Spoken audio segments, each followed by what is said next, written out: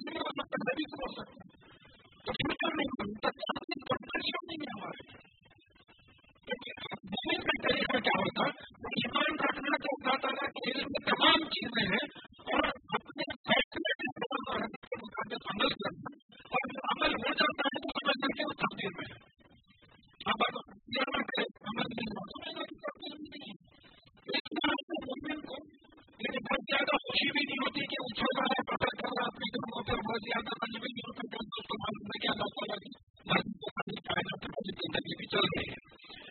تو لیکن کتاب میں لکھی بھی ہے جیسا سمجھے کہ مسجد میں کتنی جامع تعلیمات ہیں, ٹیوبلیٹس کتنے ہیں, کیا ہے, تمام چیزیں جو ہے ایک رجسٹر میں لکھا ہوا ہے, اسٹاک رجسٹر جس کو آپ بولتے ہیں, اور اس کے ساتھ ساتھ میں لکھے ہوئے ہیں تعلیمات میں کیا کیا چیزیں ہوں گی, کیسے ہوں گی.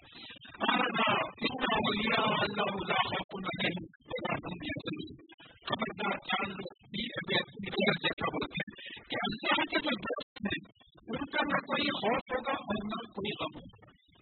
اللہ کا اللہ کے جو دوست ہیں ان کی کیٹیگری, ان کا ڈیفینیشن آ رہا, اور یہ اللہ کون ہوتا ہے, ہم بنانے سے نہیں ہوتے, اللہ تعالیٰ بنانے سے ہوتا ہے. بات سمجھنے کی ہم کوئی نہیں ہے کسی کو کوئی مقام دینے والے.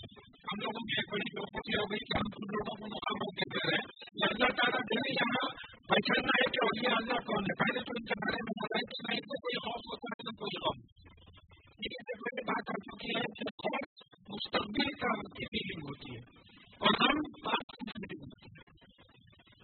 کبھی کل پیسے ملتے ہیں بچے نہیں ہوتے, کل کا خوف, اور ہم کہتا ہے میں ایسا نہیں بولتا غلطی ہوگی میں گرفت کیا پاس کر دوں گا.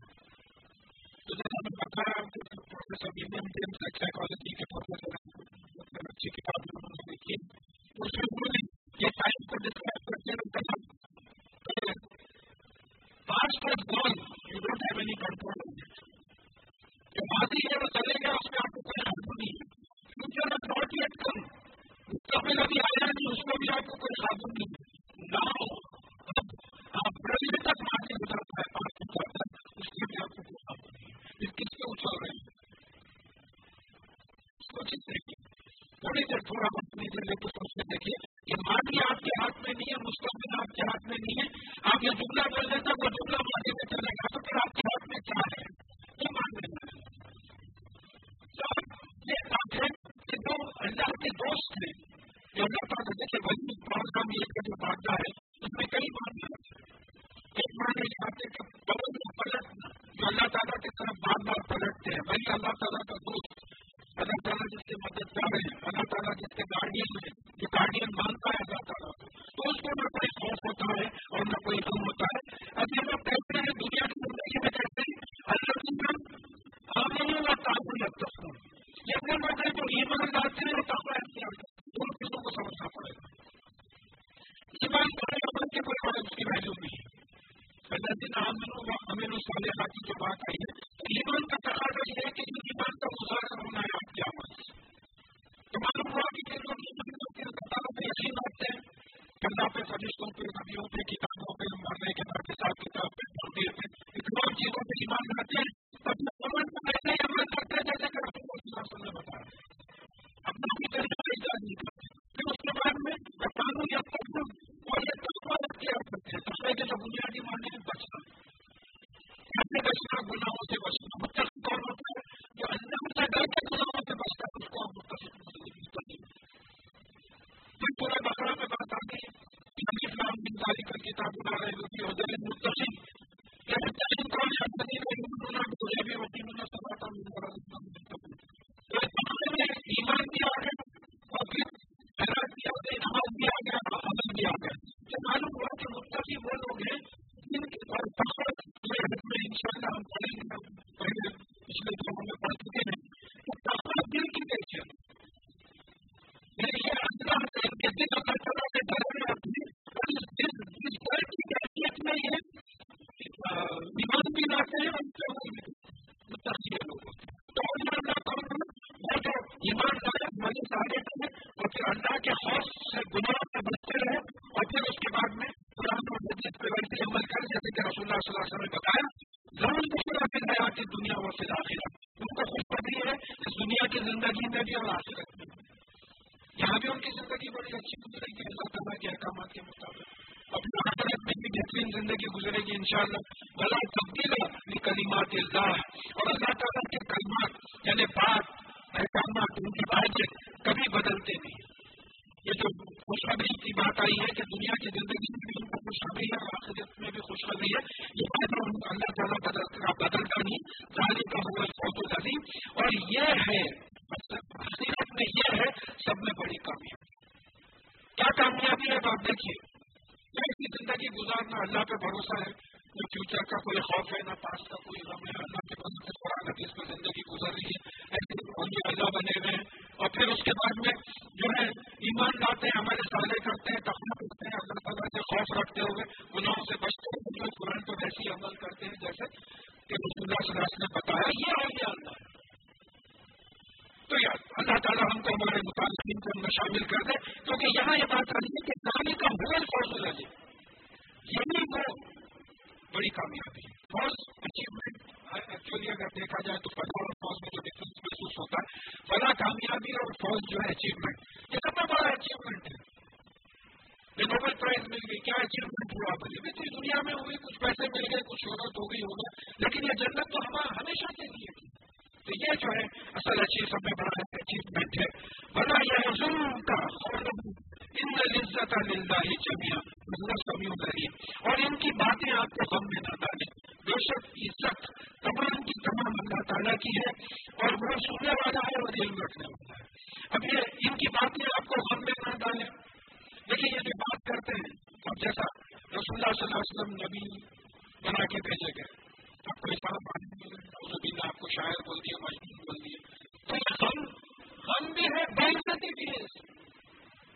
لیکن میں بار بار اپنی یہ مثال دیتا ہوں کہ اللہ کی مدد سے یہ لوگ عزت سے ملتے ہیں، بے عزتی کا کبھی تجربہ نہیں ہوا، اور تو اللہ تعالیٰ نے ان کو بھیجا تھا کتابیں دے کر، رسولوں کو پیغام دے کے بھیجا تھا، اور ان کو نہیں ماننا، ان کو جھوٹا بولنا، مجنون بولنا، دیوانہ بولنا، شاعر بولنا، تو کتنا غم ہوتا ہوگا۔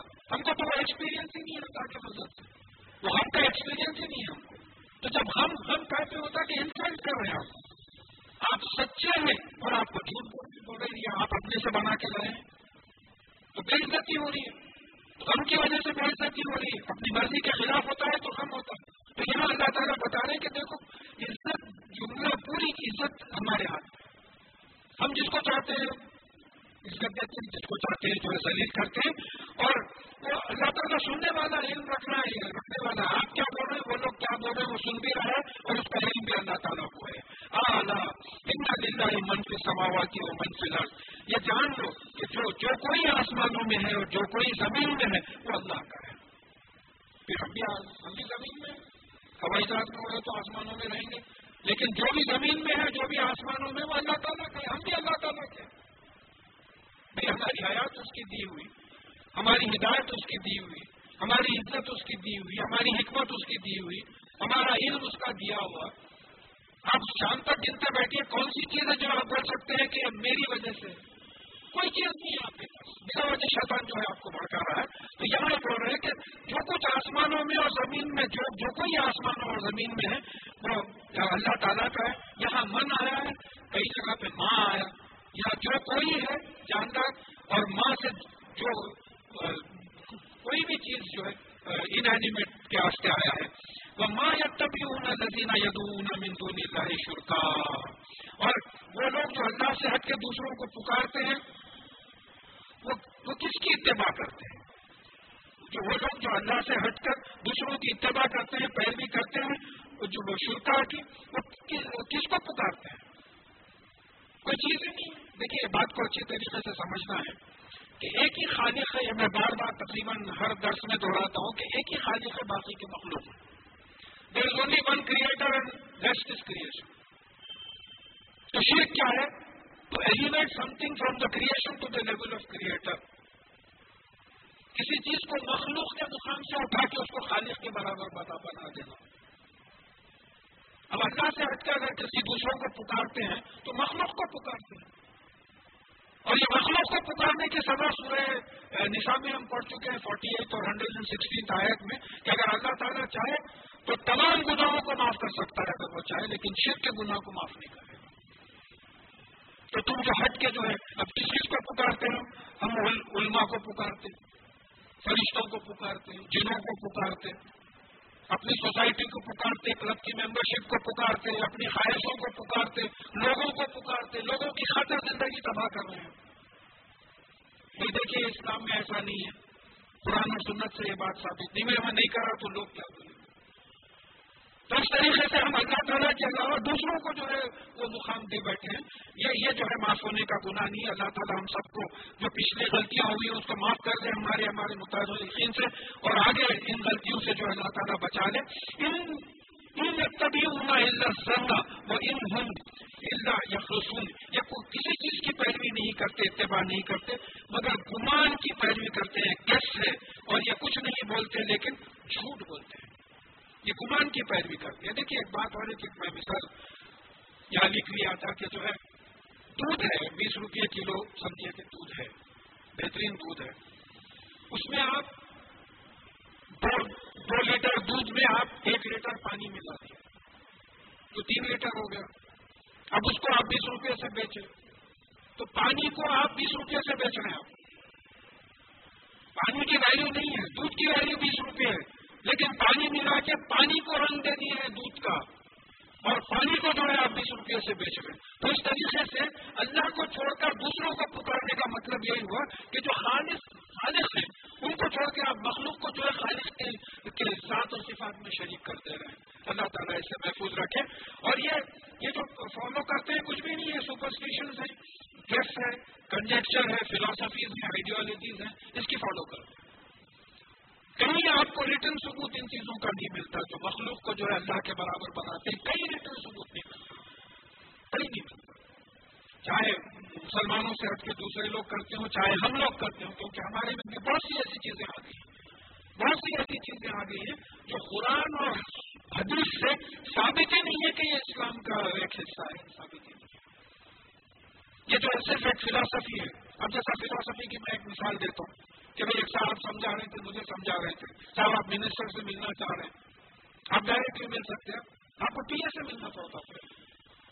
اب جو کچے ذہن کا رہتا انہیں مان لیتا بات کو، بھائی وہ صحیح بات ہے، میں منسٹر سے ڈائریکٹلی کہاں ملتے پی اے سے ملنا، بلکہ پہلے تو چپراسی سے ملنا پڑتا، چپراسی پی اے کے پاس لے کے جاتا، پی اے جو ہے منسٹر کو بات پہنچاتا. بٹ کچے ذہن کے جو لوگ ہیں ان کو بات سمجھ میں آ جاتی. تو آپ اللہ تعالیٰ کو منسٹر سے کہاں سے مل رہے ہیں؟ بولے یا کوئی ہے کچھ ایسا ہے ہی نہیں، کوئی ہے ہی نہیں ویسی بات، اس کو کہاں سے ملا رہے ہیں؟ اور پھر کئی جگہ پہ آ گئے کہ یہ میرے بارے میں پوچھتے ہیں، ان سے پڑھتے میں غریب ہوں، یہ پکارنے والے کی پکار کا جواب دیتا ہوں، میں دعا کا جواب دیتا ہوں. تو پھر ادھر ادھر جانے کی طرف پہ یہی بیٹھ کر پکاریے نا، ہر جگہ میں گھیرے میں میں رگے کہاں سے غریب ہوں. قرآن کی آیت ہے، میں کوئی اپنی فلاسفی نہیں بول رہا ہوں. رگے کہاں سے غریب ہے؟ تمہارے دل کے بیچ میں حائل ہو جاتے ہیں، تم میں سے 3 بات نہیں کرتے، چوتھا وہ ہوتا ہے، 5 بات نہیں کرتے، چھٹا وہ ہوتا ہے. اتنے غریب ہے تو پھر ہم کو خود سب کانشیس میں کیا نہیں معلوم ہے، اللہ تعالیٰ کو معلوم ہے. ہم کو نہیں معلوم، لیکن میں ہوں، میرے جسم پہ پورا اختیار ہے، مجھے سمجھ رہا ہوں، لیکن مجھے نہیں معلوم کہ یہ جسم کو میں اپنے گھر لے جا سکوں گا یا نہیں لے جا سکوں گا. یہاں کے بعد نہیں معلوم، یہ تو میری حالت ہے.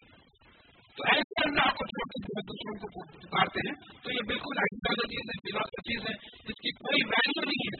ہمارے حقیقت اگر کوئی ہے تو قرآن اور سنت ہے اور احادیث کا جو مجموعہ ہے، صحیح احادیث کا، اس پہ عمل اللہ تعالیٰ کروا دے.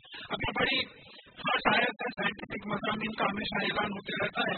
وَالَّذِي جَعَلَ لَكُمُ اللَّيْلَ لِتَسْكُنُوا فِيهِ وَالنَّهَارَ مُبْصِرًا إِنَّ فِي ذَلِكَ لَآيَاتٍ لِقَوْمٍ يَسْمَعُونَ. بے شک اللہ تعالیٰ نے تمہارے لیے رات بنائی تاکہ تم سکون سے سو سکو، اور دن بنایا تاکہ تم دیکھ سکو. بے شک اس میں اللہ تعالیٰ کی وجود اور قدرت کی نشانیاں ایسے قوم کے لیے، ایسے لوگوں کے لیے جو سنتے ہیں، بات کو سنتے ہیں، سمجھتے ہیں. سن کے کان سے ہی تو دماغ میں جاتا ہے نا، آنکھوں سے دماغ میں جاتا ہے جبھی سمجھتے ہیں. اب یہاں ذرا تھوڑا سا ایک سائنٹیفک مضمون سمجھنے کی کوشش کیجیے رات اور دن کا. دیکھیے سورہ زمر کی 42ویں آیت میں کہا گیا کہ ہم تمہارا نفس 2 وقت لے لیتے ہیں، ایک سوتے وقت اور مرتے وقت.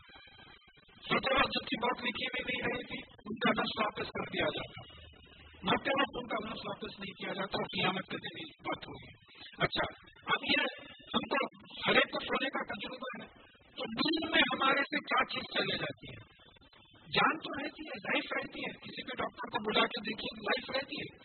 ہمارے سے نفس چلے جانے کا مطلب یہ ہے کہ ہمارا شعور چلے جاتا، کانشیسنیس، ایویکفلنس چلے جاتا. دیکھا آپ گہری نیند میں کوئی صاحب بولے رہے کل 2 بجے رات کو جو شادی جاری تھی، کیا ہنگامہ تھا محلے میں، آپ اٹھے گی، اتنے پکارے سوئے میں بھی آپ نہیں اٹھے کیونکہ آپ انکانشیس تھے. تو معلوم ہوا کہ نیند میں آپ انکانشیس ہوتے اور جب اٹھتے ہیں تو آپ کانشیس رہتے. اب دیکھیے یہاں بات سمجھیے کہ اس وقت ہم سب ہوشیار ہیں. کیونکہ ہوشیار ہیں زمین کی گریویٹی ہم پہ اثر نہیں کر رہی. آپ پورے کھڑے رہے کوئی انجیکشن دے دے پیٹرڈین کا یا نیند کا کوئی انجیکشن دے دے تو آپ فوراً زمین پہ گر جائیں گے کیونکہ آپ کا شریر چلے گا. تو اس فیکٹ سے ایک بات سمجھ میں آتی ہے کہ رات کے وقت کیا ہوتا ہے. دیکھیے اب جیسا یہ زمین ہے تو یہاں رات کے وقت میں سو رہا ہوں تو رات کے وقت کیا ہوتا ہے زمین کی گریویٹی اور سورج کی گریویٹی ایک ڈائریکشن میں آ جاتی ہے. اب یہ سمجھے کہ سورج ادھر آ گیا صبح میں تو میں یہی ہوں تو اب کیا ہے زمین کی گریویٹی ادھر ہے سورج کی گریویٹی ادھر ہے اوپر کی طرف ہے گریویٹی اپوزٹ ڈائریکشن میں ہے. تو ایک بات سمجھ میں آتی ہے کہ اچھا رات میں ساری دنیا میں لوگ سوتے ہیں جہاں جہاں رات ہوتی ہے عام طور پہ لوگ سوتے ہیں. کوئی نائٹ ڈیوٹی کرتا ہے تو بات الگ ہے نیند کے خلاف کر رہا ہے مگر نیچرل لا ہے کہ جہاں بھی رات ہوتی ہے تو ایک تو اندھیرا ہے ایک خاموشی ہو جاتی ہے. دوسرا ہو سکتا ہے کہ یہ گریویٹی کا اثر کانشیسنیس میں ہوتا کیونکہ ہم پورے کانشیس باشعور اگر ہیں اور ہم کو کھڑے کھڑے اگر کوئی انجیکشن دے کے بیہوش کر دیا جائے تو ہم گریویٹی کو سکم کرتے ہیں. گریویٹی ہم کو اتنا اثر کرتی کہ ہم زمین پہ گر جاتے ہیں. ہو سکتا ہے اللہ تعالیٰ نے یہ نظام بنایا ہے کہ رات کے وقت جو ہے سورج اور زمین کی گریویٹی ایک طرف ہوتی ہے جو نیند لاتی ہے اور پھر دن کے وقت جو ہے وہ گریویٹی اپوزٹ ڈائریکشن میں ہو جاتی ہے تو نیند چلی جاتی ہے اور باشعور ہو جاتے ہیں. اور عام طور پہ دیکھیے جیسی جیسی روشنی آنے لگتی ویسی ویسی بیداری شروع ہوتی. آپ کوشش کیجیے ایکسپیریمنٹ کیجیے کہ بھائی پوری زندگی الٹ دو کالے پردے لگا کے دن بھر سونے کی کوشش کریں آپ کر کے دیکھیے ایسا ہوتا ہے. بہت کم لوگ ہیں جن کو جو ہے اس طریقے سے نیند آ سکتی ہے. تو یہاں ایک سائنٹیفک ایکسپلینیشن نیند کا یہ ہو سکتا ہے. ہم لوگ تخصص نہ ہو سبحان اللہ اور یہ کہتے ہیں کہ اللہ تعالیٰ نے اولاد لے لی بیٹا نہیں ہے بیٹا ہوا ہے سبحان اللہ وہ اس سے پاک ہے بہت بلند ہے اس سے پاک ہے. اب بنا ایک بات سمجھیے کہ آدم علیہ السلام کی پیدائش بغیر ماں باپ کے ہر بیوی ہوا جیسے روایتوں میں آ رہا ہے کہ آدم علیہ السلام کی پسند سے بنائی گئی. تو جو اللہ بغیر ماں باپ کے آدم علیہ السلام کو پیدا کر سکتا ہے وہ عیسیٰ علیہ السلام کو بغیر باپ کے پیدا کرنا کون سی بڑی بات ہے. اس کی مثال بھی میں پہلے دے چکا ہوں سائنٹیفک مثال test tube baby. Test tube baby میں آپ کیا کرتے ہیں ایک مرد کا نطفہ ایک عورت کا ایک لے کے فرٹیلائز کرتے کسی تیسری عورت کے منہ میں ڈال دیتے اس کو تو بچہ بن جاتا. اب وہ عورت جس کے منہ میں جس کے رحم میں جو ہے فرٹیلائزیشن ہو رہا اس کو کوئی مرد ہاتھ ہی نہیں لگا ہے. تو اللہ تعالیٰ اسی قوم سے یہ ایکسپیریمنٹ کروا کے بتا رہا کہ تم بغیر باپ کے ہاتھ لگائے کہ مرد کے ہاتھ لگائے کہ بچہ پیدا کروا سکتے ہو ہم نہیں کرا سکتے. میں تو یہ سائنٹیفک ڈسکوریز کو ہی آیات بولتا ہوں یہی نشان سے اللہ تعالیٰ کو پہچاننے کی سمجھنے کی ان کے وجود کو ماننے کے لیے. اچھا پھر دوسری بات یہ بات سمجھنے کی ہے کہ انہوں نے ایک مقام پہ قرآن شریف میں آیا کہ انہوں نے عیسیٰ علیہ السلام کو اللہ بھی کہہ دیا. اب یہ بیٹا بولنے کا نتیجہ کیا ہوتا دیکھیے شیر کا بیٹا شیر گھوڑے کا بیٹا گھوڑا انسان کا بیٹا انسان اللہ کا بیٹا نعوذ باللہ. تو یہ آرگیومنٹ ہو گیا. پھر بیٹوں کے بارے میں آپ یہ جانتے ہیں کہ رشتوں میں جتنا آپ اولاد کو چاہتے ہیں کسی اور کو نہیں چاہتے. یہ ایک کھلی ہوئی بات ہے نفسیاتی بات ہے. کوئی رشتے کو سب رشتے لیتے ہیں ایک اولاد کا رشتہ ہے جس کو ماں باپ دیتے ہیں تو پارشیلٹی کا خوف ہو جاتا کہ بیٹے کے ساتھ آپ جو ہے زیادہ وہ کریں گے اور پھر اس کے بعد میں ذمہ داری بیٹے کو دے دیں گے بڑھاپے کا سہارا ہوگا تو اللہ تعالیٰ کو بوڑھے ہونے کا سوال ہی نہیں پیدا ہوتا سہارے کا سوال ہی نہیں پیدا ہوتا. تو اللہ تعالیٰ بتا رہے ہیں کہ یہ جو اس بات کو کہتے ہیں اس سے اللہ تعالیٰ پاک ہے بالکل فری ہے وہ غنی ہے وہ غنی ہے انڈیپینڈنٹ ہے تمام چیزوں سے. اور کیونکہ وہ انڈیپینڈنٹ ہے کیوں انڈیپینڈنٹ ہے ضرور آپ کی سماواتی ہوں آپ کے جو بھی آسمانوں میں جو بھی زمین میں ہے اس کا ہے. یا من آ رہا تھا یا ماں آ رہا یہاں جو بھی زندہ آسمان اور زمین میں اور جو بھی مردہ اور زندہ زمین جو بھی آسمان اور زمین میں وہ اللہ تعالیٰ کے اس کو بیٹے کی ضرورت ہی کیا ہے. بڑے عمروں میں ضرورت ہے بیٹوں کی طرح سیڑھی اتارنے کے واسطے کوئی ہاتھ پکڑ کے اتار دے، پھرنا ہے، سامان لانا ہے، گھر کا نہیں ہو رہا بھائی عمر میں کوئی آ کے بیٹے کی طرح کر دے. اللہ تعالیٰ کی ضرورت ہی کیا ہے؟ وہ انڈیپینڈنٹ ہے، غنی ہے، اور پھر جو کچھ آسمانوں اور زمین میں ہے اس کا ہے. سلطان بحاظہ، اور ان کے پاس ان کی چیز کی کوئی اتھارٹی نہیں ہے جو اللہ تعالیٰ کا بیٹا بناتے ہیں، اس کی کوئی اتھارٹی ان کے پاس نہیں ہے. یہ زن کی بات آئی ہے، ایک آئیڈیالوجی، ایک فلاسفی ہے. دیکھیں کہ بیوی مریم کی شادی نہیں ہوئی تھی اور ان کو اللہ تعالیٰ کی قدرت سے جو ہے بن باپ کے بیٹا ہوا، تو اب دنیا کے تمام دوسروں کے بیٹوں کے ویسا جو ہے نعوذ باللہ اتنا بڑا بہتان نہ صرف بیوی مریم پہ لگا بلکہ اللہ تعالیٰ پہ بھی لگا دیا. اتنا بڑا بیٹا، اللہ کا بیٹا بولنا کیا مطلب ہے؟ سمجھ رہے ہیں کتنی بڑی بات ہے. ایک جگہ آیا ہے کہ ان کے اس بہتان کی وجہ سے ہو سکتا ہے کہ زمین اور آسمان پھٹ جائے. دیکھیے آپ کو جب غصہ آتا تو اٹھا کے چیزیں پھینکنا شروع کرتے ہیں. جن پہ غصہ چل سکتا ان کے سامنے آپ اٹھا کے چیزیں پھینک دیتے ہیں. اتنا غصہ آتا آپ کو. تو اللہ تعالیٰ کو اگر غصہ آیا تو ہو سکتا ہے کہ کائنات پھٹ جائے پورے. بولے کہ اس قسم کی غلط بات جو اللہ تعالیٰ کے بارے میں بولتے ہیں. آتقولون علی اللہ ما لا تعلمون، کیا تم اللہ تعالیٰ کے بارے میں ایسی باتیں کرتے ہو جس کا تم کو علم نہیں ہے؟ تو یہاں سے ہم کو درس قرآن میں یہ سبق ملتا ہے کہ اللہ تعالیٰ کے بارے میں یا کسی چیز کے بھی بارے میں اس وقت تک بات نہیں کرنا جب تک کہ علم نہیں ہے. ہم جب تک کہ ہم کو اس بات کا علم نہیں ہے اس کی بات نہیں کرنا. میں پرسوں کسی کو مثال دے رہا تھا، میں کرکٹ وغیرہ کھیلا ہوں، ہاکی فٹ بال وغیرہ کھیلا ہوں، اگر کچھ پوچھے تو میں بول سکتا ہوں. میں گولف کبھی نہیں کھیلا یا رگبی کبھی نہیں کھیلا. اب کوئی صاحب آ کے بول رہے تھا وہ رگبی کے فلانے رول کے بارے میں، تو مجھے بولنا چاہیے کہ صاحب میں معافی چاہتا ہوں، میں کبھی کھیلا نہیں، مجھے علم نہیں ہے. مگر ہمارے پاس کوئی ایسا نہیں بولتا، فوراً جو ہے فتوے دے دیتا. اپنی لا علمی کو ماننا لہذا ایک حدیث ہے، آخری زمانے کی ایک حدیث ہے کہ آخری زمانے میں ایسے لوگ اٹھیں گے جو بغیر علم کے فتوے دیں گے، خود بھی پریشانی میں پڑیں گے اور دوسروں کو بھی پریشانی میں ڈالیں گے. اکنامکس کی فیلڈ میں فتوا دینا ہے، اکنامکس پڑھنا پڑے گا. پولیٹیکل سائنس کی فیلڈ میں فتوا دینا ہے، پولیٹیکل سائنس پڑھنا پڑے گا. نیچرل سائنسز میں قرآن میں کہیں لکھا ہوا نہیں ہے کہ زمین رکی ہوئی ہے. ہاں، اور اس میں ایک چینل سے کوئی صاحب بیان کر رہے ہیں، اللہ معاف کرے، کوئی بڑے صاحب قرآن میں ہے کہ زمین ساکن ہے، وہ بھی بات غلط، کچھ ذکر ہی نہیں ہے اس کا. اور سائنٹسٹ بولتے کہ زمین گھوم رہی ہے اپنے اطراف اور سورج کے اطراف. تو مولانا جو ہے بول دیے کہ وہ ایسا ہے، سائنس ایسا ہے، اندھے کے ہاتھ میں لاٹھی دے دیے ایسا ہے، انہوں یہاں مارا، کبھی یہ بولتا کبھی بولتا. آپ کو ٹی وی پہ بیٹھے ہوئے، ٹی وی خود سائنس کی ایجاد ہے، سائنٹسٹ کی ایجاد ہے. اس طریقے سے نوجوان طبقے کو آپ بھٹکا دے رہے ہیں، علم نہیں ہے آپ. اگر یہ چیز پہ عمل کرتے ہیں، آتقولون علی اللہ ما لا تعلمون، یہ کائنات سب اللہ کی ہے، نہ صرف اللہ کے بارے میں بلکہ اللہ کی کائنات کے بارے میں بھی بغیر علم کے نہیں بولنا چاہیے. ہاں علم ہے آپ کو تو بات الگ ہوتی ہے. ہم لوگوں کو بھی جو احتیاط کرنا چاہیے. قل ان الذین یفترون علی اللہ الکذب لا یفلحون، آپ کہہ دیجیے کہ جو اللہ تعالیٰ پر جھوٹ گڑے گا، اپنے سے من مانی بنا لے گا، وہ کبھی کامیاب نہیں ہوگا. جیسا بیٹا ہے اس طریقے کی باتیں کرتے ہیں. متاع فی دنیا، یہ دنیا کا جو ہے عارضی سامان ہے، فائدے کی چیز ہے، فائدہ اٹھا لے رہے ہیں. ثم الینا مرجعہم، پھر ہمارے ہی طرف یہ پلٹائے جائیں گے، لوٹائے جائیں گے. ثم نذیقہم العذاب، عذاب الشدید بما کانوا یکفرون، تو ہم ان کو یعنی شدید عذاب، انٹینس پاور پینفل جو ہے عذاب دیں گے، کیونکہ یہ کفر کرتے تھے، حقیقت کے خلاف بات کرتے تھے. دیکھیے کفر کیا ہے؟ انکار کرنا. اللہ تعالیٰ بول رہے کہ عیسیٰ علیہ السلام بن باپ کے پیدا کیا ہوں میں ان کو، آپ انکار کر رہے ہیں، یہ کفر ہے. انکار کر رہے ہیں حقیقت کا. اب یہاں سے نوح علیہ السلام کا تھوڑا سا واقعہ آ رہا ہے کہ وَاتْلُ عَلَيْهِمْ نَبَأَ نُوحٍ، اور آپ نوح علیہ السلام کا واقعہ ان کو پڑھ کے سنائیے.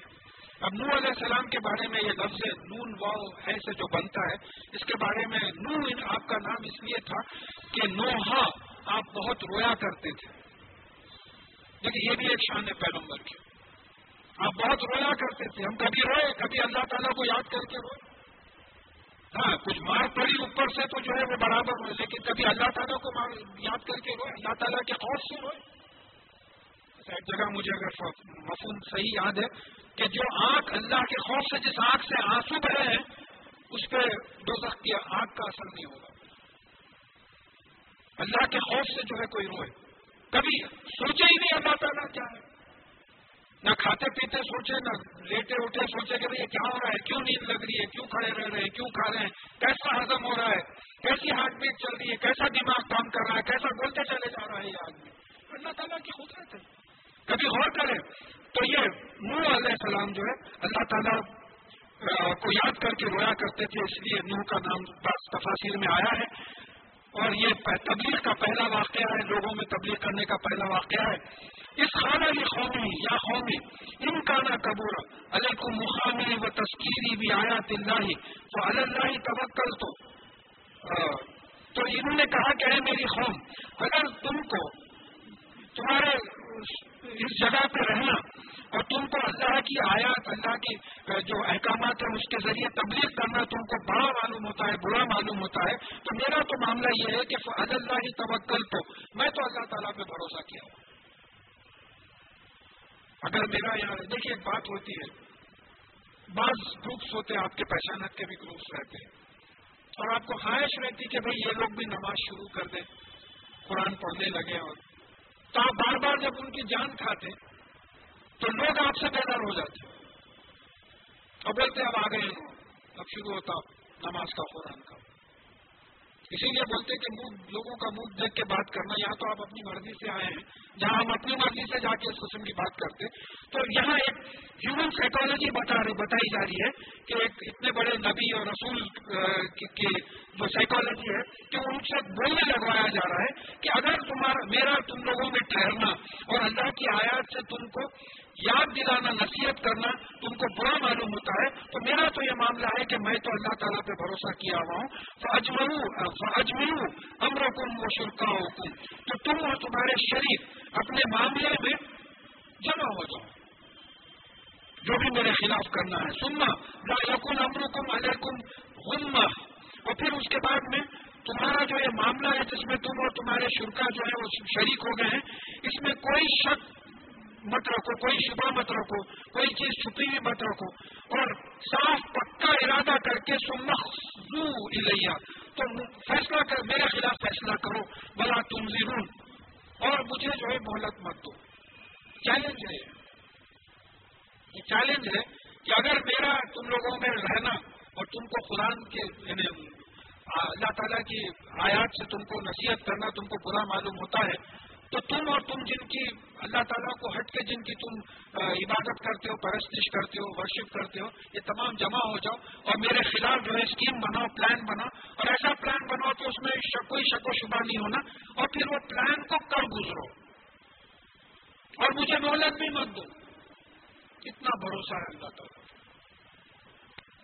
ہم ایسا کر سکتے ہیں، چیلنج کر سکتے ہیں، نبی ہیں، رسول ہیں، اتنا بھروسہ ہے اللہ تعالیٰ پہ.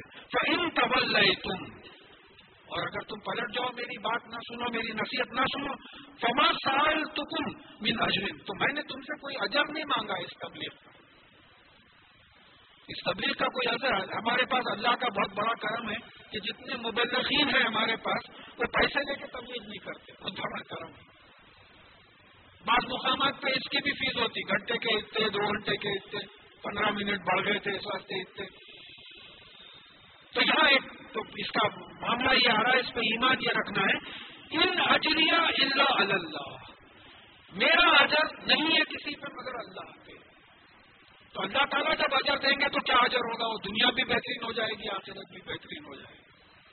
تو یہاں اور ایک اشارہ ملتا کہ تبلیغ کا اجر نہیں ہوتا، تبلیغ کی جو ہے فیس نہیں لی جاتی، اللہ تعالیٰ اجر دیتے ہیں. وَأُمِرْتُ أَنْ أَكُونَ مِنَ الْمُسْلِمِينَ، اور مجھے حکم ہوا ہے کہ میں مسلمانوں میں سے ہو جاؤں. اب نوح علیہ السلام، اب ہم سمجھ رہے ہیں کہ محمد صلی اللہ علیہ وسلم کی امت ہی مسلمان ہے. مسلمان جو کوئی اللہ تعالیٰ کے سامنے سبمٹ کرتا ہے، سرنڈر کرتا ہے، جھک جاتا ہے احکامات کے ساتھ. نوح علیہ السلام بھی مسلمان تھے، آدم علیہ السلام بھی مسلمان تھے، ابراہیم علیہ السلام بھی مسلمان، عیسیٰ علیہ السلام بھی مسلمان، موسیٰ علیہ السلام بھی مسلمان. اب ہم بات کو ٹھیک طریقے سے پھیلا ہی نہیں تو معلوم ہوا کہ مسلمان ایک ہماری کمیونٹی امت محمدی صلی اللہ علیہ وسلم کو بولے گا. جو بھی سرنڈر کرے اللہ تعالیٰ کے سامنے. نوح علیہ السلام خود بول رہے ہیں کہ مجھے حکم ہوا ہے کہ میں سرنڈر کرنے والوں میں سے مسلمانوں میں سے ہو جاؤں. فکذبوہ، تو انہوں نے ان کو جھٹلایا، نوح علیہ السلام کو جھٹلایا. فنجیناہ من ومن فی الفلک، تو ہم نے ان کو اور ان کے ساتھ کشتی میں جو لوگ تھے ان کو بچا لیا. نوح علیہ السلام کو حکم ہوا تھا کہ بھئی کشتی بناؤ. وہ ان کی قوم آتی تھی، دیکھتی تھی، بولتی تھی یہ کیا تماشا کر رہے ہیں. ان کو اندازہ ہی نہیں تھا کشتی کا. معلوم ہوتا ہے کہ the first invention on the surface of the earth یہ شپ تھی، کیونکہ سمجھ میں ہی نہیں آ رہا تھا ان کو کیا ہو رہا. تو کشتی بنائے اور اس میں جو ہے تمام ایمانداروں کو اور تمام جانوروں وغیرہ کے ایک جوڑے کو وہ لے لیے. اور پھر وجعلناہم خلائف، اور ہم نے تم کو بعد میں آنے والے سکسیسر جانشین بنایا. تو یہ گناہگار تھے ان کو تو ختم کر دیا، اور جو کشتی میں جو لوگ بچ گئے تھے، اب جیسا نوح علیہ السلام کو آدم ثانی بھی بولتے کہ نوح علیہ السلام کے ساتھ کشتی میں جو بچے تھے انہی کی اولاد میں ہیں ہم سب. ساری جو اس وقت جو ساری انسانیت ہے انہی کی اولاد میں سے ہیں.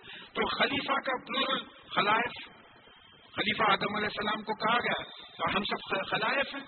لہٰذا یہ تمام انرجیز جو آدم علیہ السلام کے سامنے جھکائی گئی تھی ہمارے سامنے بھی جھکائی گئی. وہ ایک سمبولک تھا مینکائنڈ کو ریپرزینٹ کرتے ہوئے. وہ اغرقنا الذین کذبوا بآیاتنا، اور جنہوں نے ہماری آیتوں کو، ہماری نشانیوں کو، ہمارے معجزوں کو جھٹلایا، ہم نے اس کو غرق کر دیا، ڈبا دیا. باقی کے پورے جو ہے طوفان ایسا آیا کہ پوری قوم کی قوم ڈوب گئی. فانظر کیف کان عاقبۃ المنذرین، تو آپ دیکھیے کہ یہ جو لوگ چوکنا کیے گئے تھے ان کا کیا حشر ہوا، کیا نتیجہ ہوا. تو اب اس سے ہم کو سبق لینا ہے کہ بھی نبی اور رسول علیہ الصلوۃ والسلام کی بات سننے سے جو لوگ سنے ان کے لیے اللہ تعالیٰ نے کشتی پیدا کی، کشتی میں بچا لیے گئے. اور جو لوگ نہیں سنے تو ان کو جو ڈبو دیا گیا. آج بھی یہ ہو سکتا ہے، زلزلے آ سکتے ہیں، طوفان آ سکتے ہیں. اس سے پہلے بھی بات آئی کیٹرینا، آپ کے most advance country on the surface of the earth, technologically scientifically کچھ بھی نہیں کر سکے. کیا طوفان کو جا کے روکیں گے پریزیڈنٹ؟ کچھ بھی نہیں کر سکے. تو یہ چیزیں یہاں بھی ہو سکتی ہیں. تو یہ تو اللہ تعالیٰ حلیم ہے، مہلت دے رہے ہیں، ہمارے درگزر کر رہے ہیں. بولے کبھی نہ کبھی تو چلو بھائی سیدھے راستے پہ آنے کا ڈیسیشن لیں گے. ثم بعثنا من بعده رسولا الى قومهم، اور اس کے بعد میں ہم نے کئی رسول ان لوگوں کی قوموں میں بھیجے. فجاءهم بالبينات، اور پھر وہ جو ہے کھلی نشانیاں ان کے پاس لے کے آئے. فما كانوا ليؤمنوا بما كذبوا به من قبل، لیکن جس چیز کو وہ پہلے جھٹلا چکے تھے اس پہ وہ ایمان لانے والے نہیں تھے. ایک ہی قسم کی قومیں تھی جو رسولوں کو جھٹلاتی تھی. پہلے جو جھٹلا چکے تھے وہ ایمان لانے والے نہیں تھے. کذالک نطبع علی قلوب المعتدین، اس طریقے سے اللہ تعالیٰ یعنی جو حد سے نکل جانے والے ہیں ان کے دلوں پر سیل کر دیتا ہے. دیکھیے لہو قلوب لا یفقہون بہا، کئی جگہ پہ آیا ہے کہ ان کے دل ہے جس سے وہ سمجھتے نہیں. تو ہم کو معلوم ہے کہ بھئی سائنٹیفکلی سمجھنے کی چیز دماغ ہے، دل نہیں ہے. تو ایک بات سمجھ میں آتی کہ ہمارا 3 لیول پہ ہماری زندگی ہے. ایک فزیکل لیول پہ ہے، ایک مینٹل لیول پہ ہے، ایک ایموشنل لیول پہ ہے. ایک بچے کو آپ نماز سکھا دیے، انہیں رکھ لے کے نماز پڑھ لے رہے. آپ نماز پڑھ رہے ہیں، آپ بول رہے ہیں بھائی اللہ تعالیٰ ساری کائنات پیدا کیا ہے، اس کے سامنے جھکنا ہے. مینٹلی آپ کنوینس ہیں. اب وہ بزرگان دین کی کیفیت تھی، ان کو لینا دینا کچھ بھی نہیں، بس آپ کے بندے ہیں، بندی ہیں، آپ کے سامنے جھکنا ہے. ایک ایموشنل قسم کی. بعض وقت ہم لوگوں کو بھی ایموشنل نماز ہو جاتی، جب مار پڑتی اوپر سے تو روتے ہوئے نماز پڑھتے. یہ ایموشنل نماز ہے. ہمیشہ نہیں پڑھتے، خوشحالی میں نہیں پڑھتے، کبھی ہنستے ہوئے پڑھتے یا چھوڑ دیتے. تو یہاں یہ بات آ رہی ہے کہ اس طریقے سے اللہ تعالیٰ حد سے نکلنے والوں کے دل و دماغ پہ سیل کر دیتے ہیں. سورہ بقرہ کی 6 آیت غالباً، الذین کفروا سواء علیہم انذرتہم ام لم تنذرہم لا یؤمنون ختم اللہ علی قلوبہم ولا سمع ولا ابصارہم غشاوہ لہم عذاب عظیم. تو وہاں بات آ گئی تھی کہ اللہ تعالیٰ نے سیل کر دیا ہے ان کا دیکھنا، ان کا سننا، اور ان کے دل پہ سیل کر دیا. کوئی چیز اندر جاتی نہیں تو باہر کیسے آئے گی. تو ایک ان لوگوں کے لیے جو حد سے نکل جانے والے، حد سے نکلنے والے کون ہیں؟ ہم لوگوں میں. ہم درس قرآن میں بیٹھے ہوئے ہیں، ہم کو سب اپنی سوچنا ہے. کون ہے یہ لوگ جو قرآن اور حدیث جو حدود بتائیں وہ حدود سے نکل جاتے ہیں, اس کے خلاف کام کرنے لگے.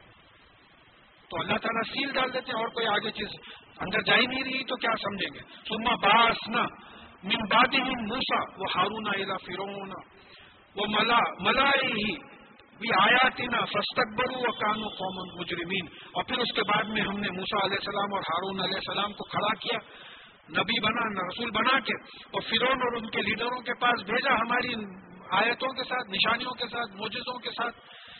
لیکن انہوں نے تکبر کیا, جھکے نہیں, اللہ تعالیٰ کے معجزوں کے سامنے جھکے نہیں, اللہ تعالیٰ کے سامنے جھکے نہیں. وہ کانوا قوما مجرمین, کیونکہ یہ تھے ہی مجرم قوم. مجرم کون ہوتے؟ پچھلی دفعہ بھی بات آئی کہ قانون کے خلاف جانے والے, اللہ کے قانون کے خلاف جانے والے اسلام کی نظر میں مجرم ہیں. آپ لیفٹ ہینڈ سے جانے کے بجائے رائٹ ہینڈ سے جا رہے ہیں, پولیس والا پکڑ لیا, آپ یہاں کے قانون کے لحاظ سے, ٹریفک رولز کے لحاظ سے آپ مجرم ہیں.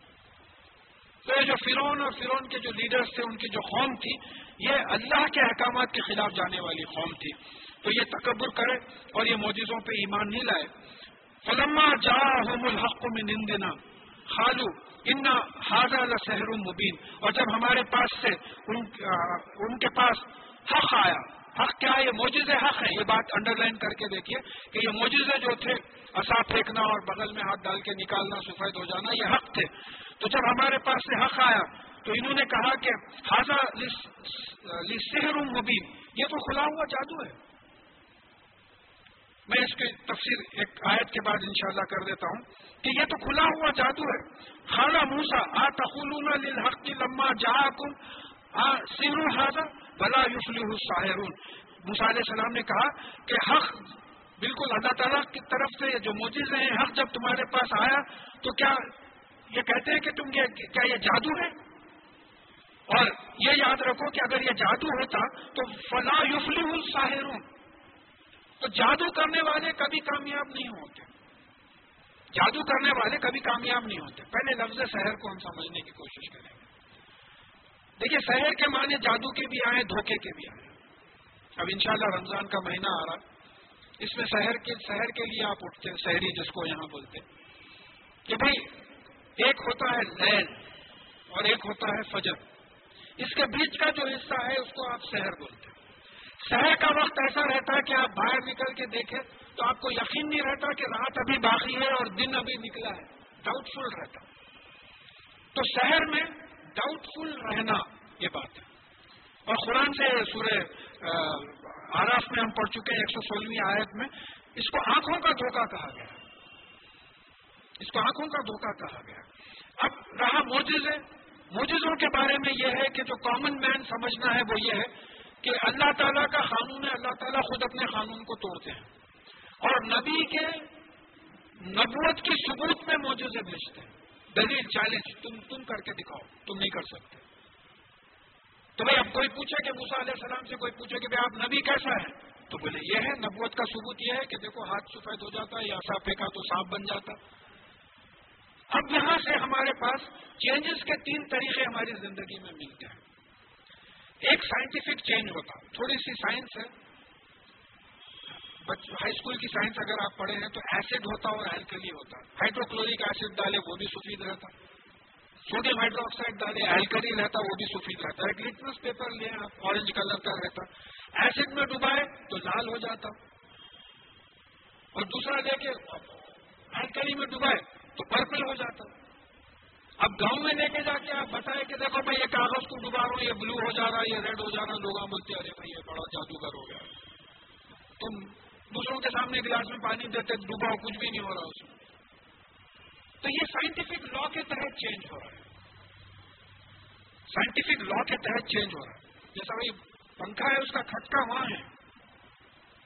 اب جو کوئی پنکھا کبھی دیکھا نہیں ہے اس کو بولے تم ٹھہرو میں کھولتا ہوں وہاں سے چھوڑ, اس نے بولے گا یہ جادو ہے, وہاں بٹن دبا رہا ہے, یہاں پنکھا کھل رہا.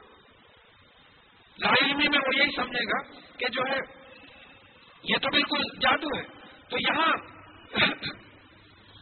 یہ 3 چیزیں سمجھنا ہے کہ ایک چیز سائنٹیفک لا کے تحت ہوتی ہے, اور ایک چیز اللہ تعالیٰ یہ بتاتے ہیں کہ دیکھو اگر میں چاہوں تو اپنے بنائے ہوئے قانون کے خلاف جا سکتا ہوں.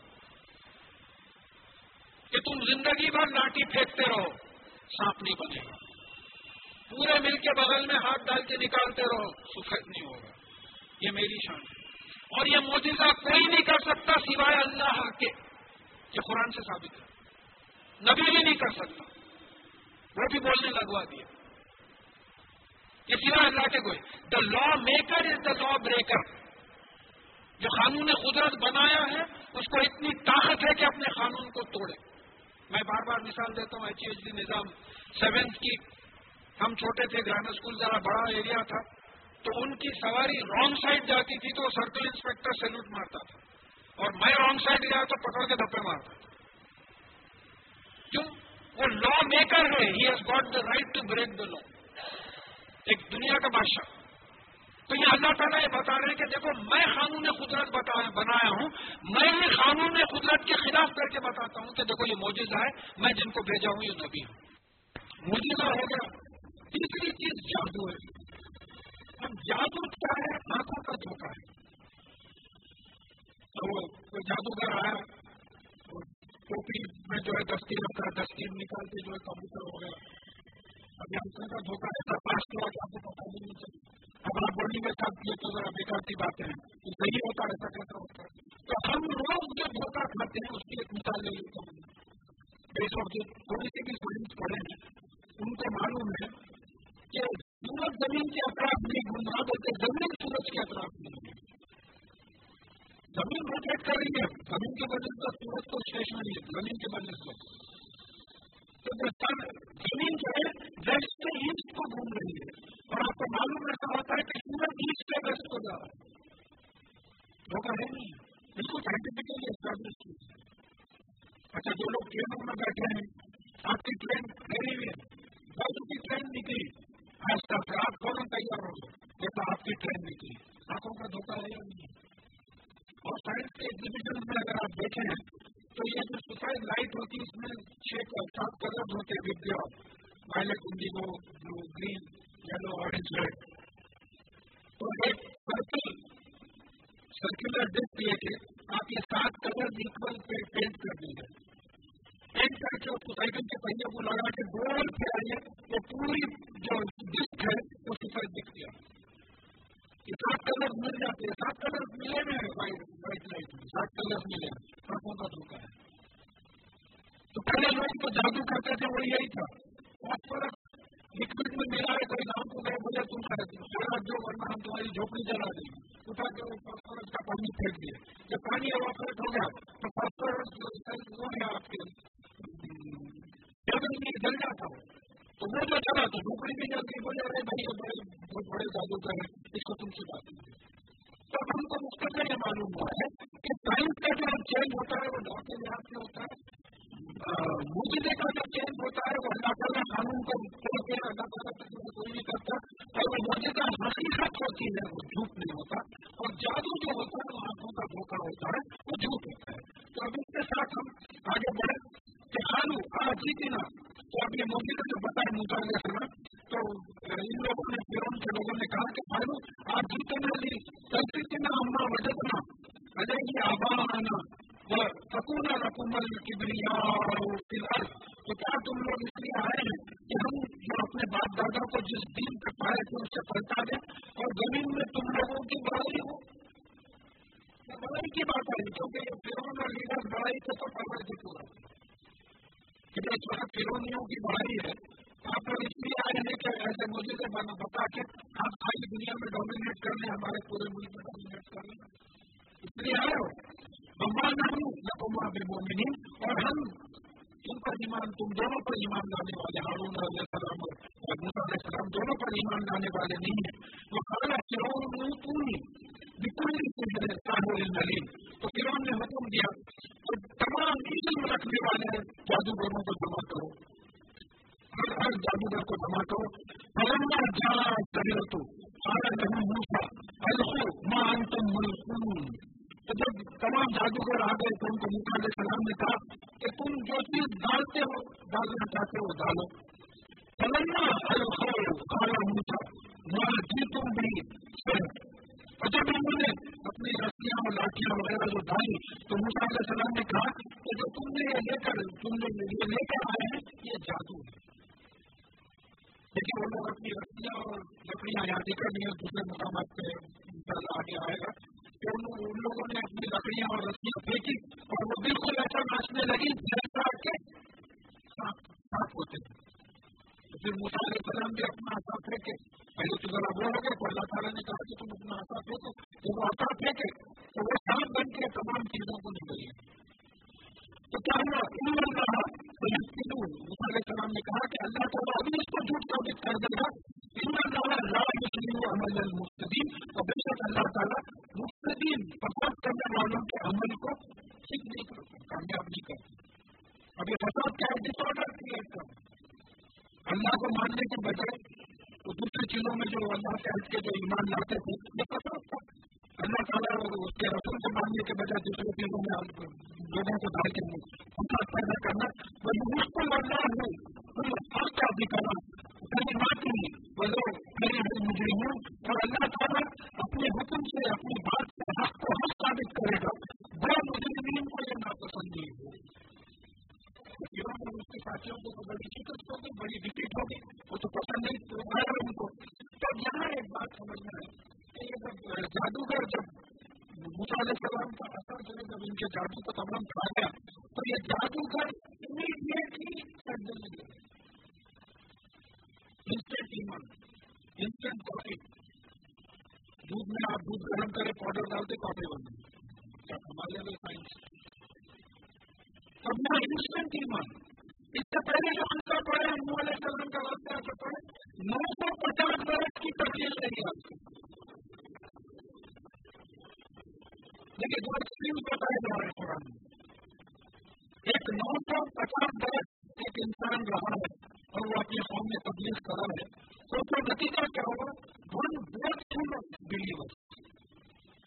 کتنے لوگ ایمان لائے کشتی میں آگے، کتنی بڑی کشتی ہوگی اس گردمندی کے لحاظ سے، کتنی بڑی کشتی. تو مدرسین جو ہے اللہ کی بات کی جو تبلیغ کرتے ہیں ان کو یہاں سمجھنا ہے کہ بعض وقت آپ زندگی بھر سمجھا لوگوں کو نہیں سمجھتے، اور بات کا ایسا رہتا ہے ایک ہی بات کو سمجھ جاتے تھے. کیا بات ہے؟ سب سے واقعی نماز پڑھنا چاہیے، قرآن پڑھنا چاہیے. تو یہ دو لمٹ بتا دی 950 برس کی تبلیغ اور پھر یہ انسٹنٹ فوراً جو ہے سجدے میں گر گئے. اور پھر کیسا سجدے میں بھی کیسے گرے؟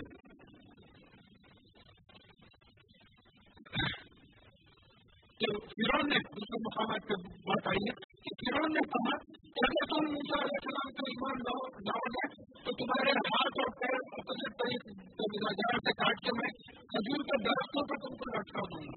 تو بولے دو چاہے کروں گا. ایسا ویسا ایمان میں نہیں تھا. جو چاہے کر لو، ہم کو تمہارا سمجھ میں آئے. یہ ہے ایمان کی شدت. دیکھیں ابھی وہ قواعد بھی نہیں پڑھے، کچھ کتابیں نہیں پڑھے، کچھ بھی نہیں پڑھے، بس خالی بات قائل ہو گئے. اللہ تعالیٰ ہم کو اور ہمارے متعلقین کو اس قسم کا ایمان، اس شدت کا ایمان ہے. اتنی اللہ تعالیٰ سمجھ میں آ گئی بات. تو اب یہ بات سمجھنا ہے کہ یہ ایکسپیریمنٹلی پروف کیا گیا، لاجیکلی ایکسپیریمنٹلی پروف کیا گیا. اگر تمہارا جادو صحیح ہوتا تو یہ موجودہ جس کو کہنا وہ کیسا کھاتا تھا؟ تمہارا جادو اس کو کھا جانا چاہیے. علم رکھتے تھے جادو کا، زمانے میں جادو کا دور تھا. علم کی بات ہے، یہ بالکل نہیں صاحب غریب علم رکھنے والے جادوگر کو لے کے آئے. تو جادو کے علم میں سمجھ گئے کہ یہ جادو نہیں ہے، یہ کوئی اور چیز ہے. یہ اللہ تعالیٰ کی طرف سے سجدے میں گر گئے. اور آمن علی موسیٰ الا ذریۃ من قومہ علی خوف من فرعون وملئہ یفتنہم. اور موسیٰ علیہ السلام کی قوم سے صرف کچھ نوجوان ایمان لائے اس خوف سے، فرعون اور اس کے لیڈروں کے خوف سے کہ کہیں ان کو تکلیف میں نہ ڈالا جائے. اب یہاں ذریت کے جو ہے دو انٹرپریٹیشن آئے ہیں. دیکھیے ایک کو بول دیے کہ ذریت بچے، ذریت نسل کے لیے آ رہا ہے. لہٰذا ایک مقام پہ جو ہے نوح علیہ السلام، ابراہیم علیہ السلام، موسیٰ علیہ السلام کا واقعہ ہے کہ ایک دوسرے کی ذریت میں تو ایک دوسرے کی نسل ہے. اور بعض جگہ ذریت جو ہے کچھ مسئلے کے لیے آیا. تو یہاں پر کمپرومائز یہ کر سکتے ہیں کہ جو قوم تھی ان کی اس میں سے کچھ نوجوان جو ہے ایمان لے آئے اور فرعونیوں میں سے صرف ایک ہی آدمی ایمان لایا جس کے اوپر سورہ مومن ہے ہمارے پاس. 40ویں سورت جو ہے سورہ مومن وہ ایک ہی آدمی تھا جو فرعونیوں میں سے ایمان لایا اور فرعونیوں کو سمجھانے لگا کہ دیکھو تم لوگ غلط کر رہے ہو. فرعون کو بھی سمجھانے لگا. تو یہ خوف سے کہ یہ فرعون جو ہے ان کو تکلیف میں نہ ڈال دیں. سب جو ہے ان کے نوجوان لوگ ان کے قوم میں سے کچھ جو تھے ایمان لائے کے بچے اس لیے نہیں مان سکتے کہ اب یہ دریائے نیل کراس کریں. چھوٹے چھوٹے بچے کو کراس نہیں کریں. جب تک تعلیم میں بات آتی ہے پوری بنی ہوئی کہ کون جو ہے کراس کریں. ایک بات یہ بھی آتی ہے کہ ان کی نسل کے کچھ لوگ ان کی قوم میں سے ان کی نسل کے لوگ جو ایمان لائے تھے فرعون جو ہے زمین میں ڈومینیٹنگ ہو گیا تھا. ہر ایک پہ چھا جاتا تھا. زمین المشرقین اور یہ مشرقین میں سے تھا. مشرقین سے پہلے بات آئی کہ اپنی محنت کسی اور جگہ لگانی. جیسا لوط علیہ السلام کی قوم کی مثال آئی ان کو بھی مشرقین کہا گیا ہے. تو کیا ہوا وہ اور کچھ اپنی شہرت پوری کرنے بیویوں سے شہرت پوری کرنے کے بجائے مردوں سے شہرت پوری کرتے تھے. اپنی صلاحیتیں اپنا وقت اور دوسری جگہ لگانا اللہ سے ہٹ کے دوسری جگہ جو صلاحیتیں لگاتا تھا فرعون اور اس کے قوم. وقال موسیٰ یا قوم ان کنتم آمنتم باللہ فعلیہ توکلوا ان کنتم مسلمون. اور پھر موسیٰ علیہ السلام نے کہا کہ اے قوم اگر تم اللہ پر ایمان لاتے ہو اللہ تعالیٰ کے وجود کو یقین رکھتے ہو تو پھر اسی کا بھروسہ کرو. اگر تم مسلمین ہو اگر تم مسلمان معلوم ہوا کہ فرعون کی قوم بھی مسلمان تھی. اللہ تعالیٰ کے سامنے سرنڈر کرنے والے تھے تو بھروسہ اللہ تعالیٰ پہ کرو. فرعون پہ کرنے کی ضرورت نہیں ہے. اللہ توکلنا ربنا لا تجعلنا فتنة للقوم الظالمين. انہوں نے کہا ہے کہ بے شک ہم اللہ تعالیٰ ہی پہ بھروسہ کرتے ہیں. اے ہمارے پالنے والے مالک ہم کو ظالم قوم کے لیے آزمائش کا ذریعہ مت بنا دیں. یہ تو ہم کو بھی کرنا ہے. غیروں کو آزما ہے ہم کو مروا دیں. ہو چکا ہے صحیح وقت ہوا. میں ہم کو تکلیف میں ایمان سے خرم کیا جاتا تھا کہ ہم کو تکلیف ہوئی ویسے کی ایسا کوئی ڈر ہوا سب ہوا. معلوم ہے کہ دوسروں کو آزما ہے کہ دیکھو تم نے جن کو کرتا تھا کہتے تھے نہیں کرے تھے. تو یہ دعا ہے کہ یاد آپ ظالم قوم کو آزمانے کے لیے ہم کو تختہ مشق مت بنا دیجیے. ہم کو ذریعہ مت بنا دیجیے ان کو آزما. وہ صاحب ایمان تھا نماز کی پابندی کرتا تھا اس کو کوئی صاحب آ کے مار دیا اس کو آپ مہیا دیکھا تو ایک ایک بندے کو ملے ایک بندے کو اڑا دیا. آزمائش اس کی ہوگی تکلیف تو ایسا مت کیجیے. ان کی دعا تھی وہ نزدیک برحمتی کا مین قوم الکافرین اور ہم کو نجات دیجیے آپ کی اپنی رحمت سے جو فائدہ پہنچانے والی چیز ہے. ایسی قوم سے جو آپ کا انکار کر رہے کسی کا ایسی قوم سے ہم کو نجات دیجیے. وَأَوْحَيْنَا إِلَىٰ مُوسَىٰ وَأَخِيهِ أَن تَبَوَّأَ لِقَوْمِكُمَا بِمِصْرَ. اور پھر ہم نے وہی کی موسیٰ علیہ السلام اور ہارون علیہ السلام کی بھائی کی طرف کہ تم اپنی قوم کو مصر میں بساؤ سجدے کرو اور وہاں ان کے جو ہے ان کے گھروں میں بساؤ. وَاجْعَلُوا بُيُوتَكُمْ قِبْلَةً اور تم اپنے گھروں کو قبلہ بناؤ. یہ قبلہ کیا ہوتا ہے؟ قبلہ ایک مارکر ہوتا ہے جس کی طرف ہم رخ کرتے ہیں. قبلہ ہے کعبہ شریف کی طرف ہم رخ کر رہے ہیں. تو ابھی جو ہے یہ قوم بچی نہیں تھی ابھی مصر میں تھی ابھی نکلی نہیں تھی تو اپنے گھروں ہی کو خطہ بنا کے گھروں ہی میں نماز پڑھ لو. ابھی جماعت کی بات جو ہے معلوم ہو رہا ہے ابھی نہیں آئی ہے. واقعی میں پڑھا اور پھر نماز قائم کرو اور بشر المومنین اور جو ایمان لائیں ان کو خوشخبری سنا دو. اب یہ مومنین کو بھی موسیٰ علیہ السلام اور ہارون علیہ السلام کو جو ایمان لائے تو ہمیں مسلمین اور مومنین نہیں ہے بلکہ تمام ان لوگوں کو جو ایمان لائے اور عمل کرے ان کے احکامات کے مطابق وہ مومنین اور مسلمین ہے. وقال موسیٰ ربنا اب دیکھیں یہاں پیغمبر کی بددعا آ رہی ہے. وقال موسیٰ ربنا انك آتيت فرعون وملأه زینة واموالا فی الحیاة الدنیا ربنا ليضلوا عن سبیلک.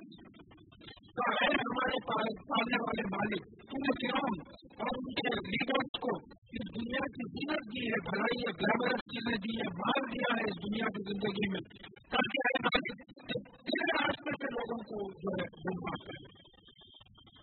یہ جو مال اور دولت اور زینت محنت کی چیز دی ہے وہ تیرے راستے پہ لانے کے لیے نہیں لگا رہے، بلکہ یہ پورا مال اور دولت تیرے راستے سے لوگوں کو ہٹانے، دیوار گمراہی جنت کے راستے سے ہٹانے میں استعمال کر رہے ہیں۔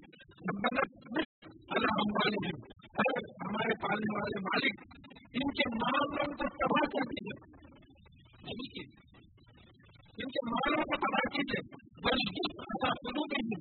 ان کے دلوں میں سختی ڈال دیجیے۔ نرم چیز میں کوئی چیز ابزرو ہوتی ہے، سخت چیز میں کوئی چیز ابزرو ہوتی ہے۔ سورہ بقرہ کی 74 آیت میں ہم پڑھ چکے ہیں کہ بعض پہاڑ ایسے ہوتے ہیں جس سے جھرنے نکلتے ہیں، بعض پہاڑ ایسے ہوتے ہیں جس میں ندیاں نکلتی ہیں۔ بات آئی ہے کہ جب تھوڑا اس سے بھی سخت ہو گئی ہے کہ کوئی چیز ابزرو اسپنج ہے، آپ اسپنج پانی میں ڈالیے پورا پانی لے لیں، وہ پتھر پانی میں ڈالیے سخت کچھ تو نہیں ہے۔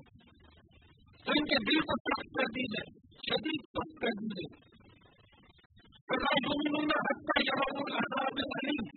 اتنا سخت ہے کہ وہ ایمان اس وقت تک نہ لائے جب تک کہ تکلیف سے خراب بن جائے۔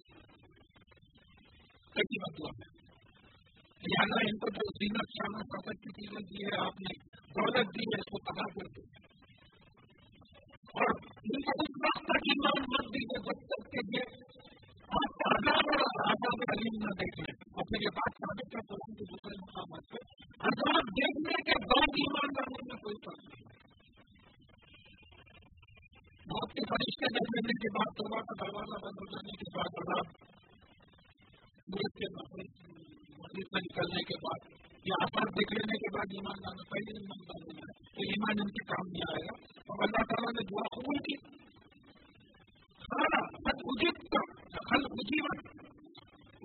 دعوات کو نہ تب تک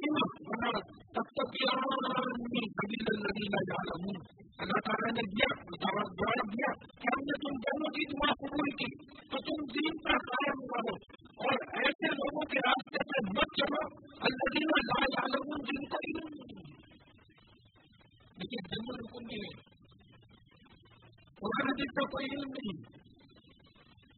ایک صاحب نے میری ملاقات ہوئی تھی کسی دعوت میں، بڑی اچھی باتیں کر رہے تھے، کیونکہ بہت متاثر ہو کے ہمارے سے تیری گاڑی کی باتیں کر رہے، بڑی گاڑی وغیرہ تو کھانا نکل رہا تھا، وہی باتیں کرتے بیٹھے رہتے تھے۔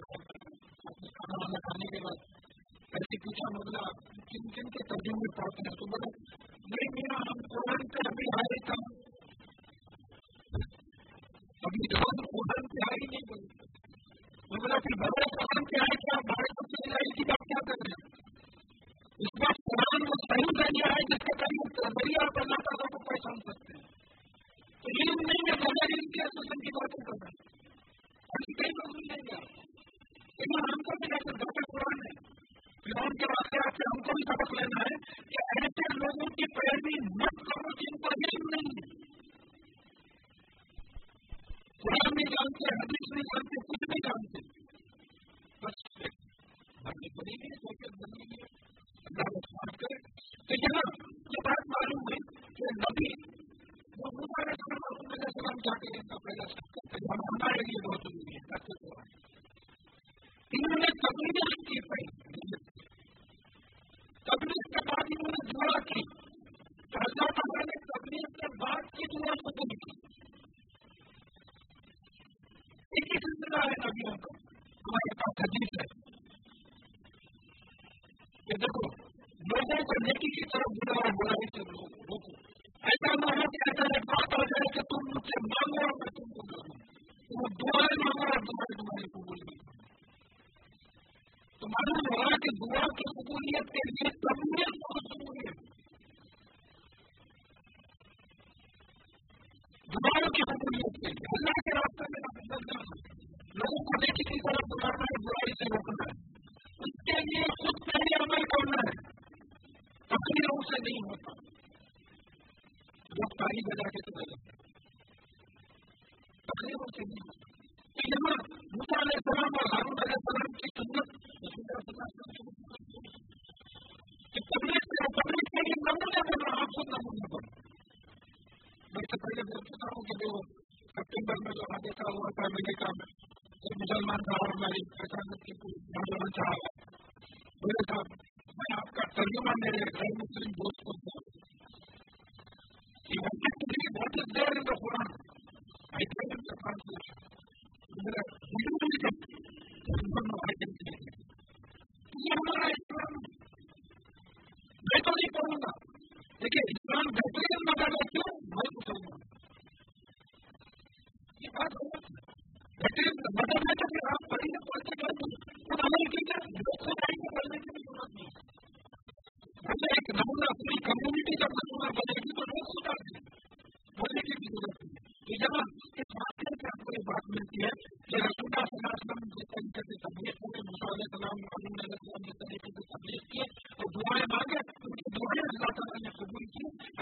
اعتراض ہے کہ ہماری دعائیں قبول نہیں ہوتی تو ہم یہ کام کیا دیں یہ کام ہم پھر کرنا ہے اسلام میں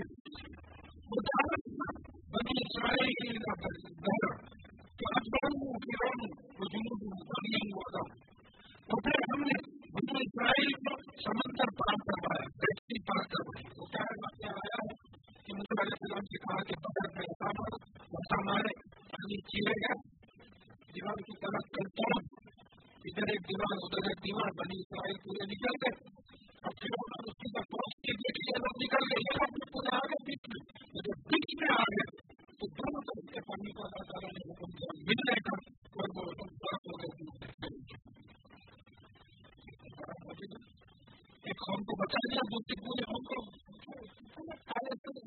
یہ سب پورا سوچ سوچے نا کیا ایک قوم کسی چیز کے لیے کوئی پوری چلے گی اس کی پورے پہلے سے سارا تباہ ہو گیا پورے زیورات پورا جو خزانہ تھا پورا تباہ ہو گیا چلے گا تم مثال لے کے نہیں جا سکے اب یہاں سے بات سمجھ میں آ کے کہ فرعون کو کیا حتیٰ اگوا تو وہ یہاں تک کہ ان کو وہ ڈوب گئے کھانا آمن تو بننا ہوں لا الہ الا الذی آمنت به بنو اسرائیل وانا من المسلمین تو فرعون نے کہا کہ میں ایمان لاتا ہوں کہ بے شک نہیں ہے کوئی الہ نہیں ہے کوئی معبود نہیں ہے کوئی سپریم اتھارٹی سوائے اس کے جس پر بنی اسرائیل نے ایمان لایا تھا یعنی اللہ پر اور میں مسلمین میں سے ہوں میں سرنڈر کرنے والا مسلمان کی دعا قبول ہے کیا بولے تھے فلا یؤمنوا حتی یروا العذاب الالم کہ جب تک یہ تکلیف کے عذاب نہ دیکھیں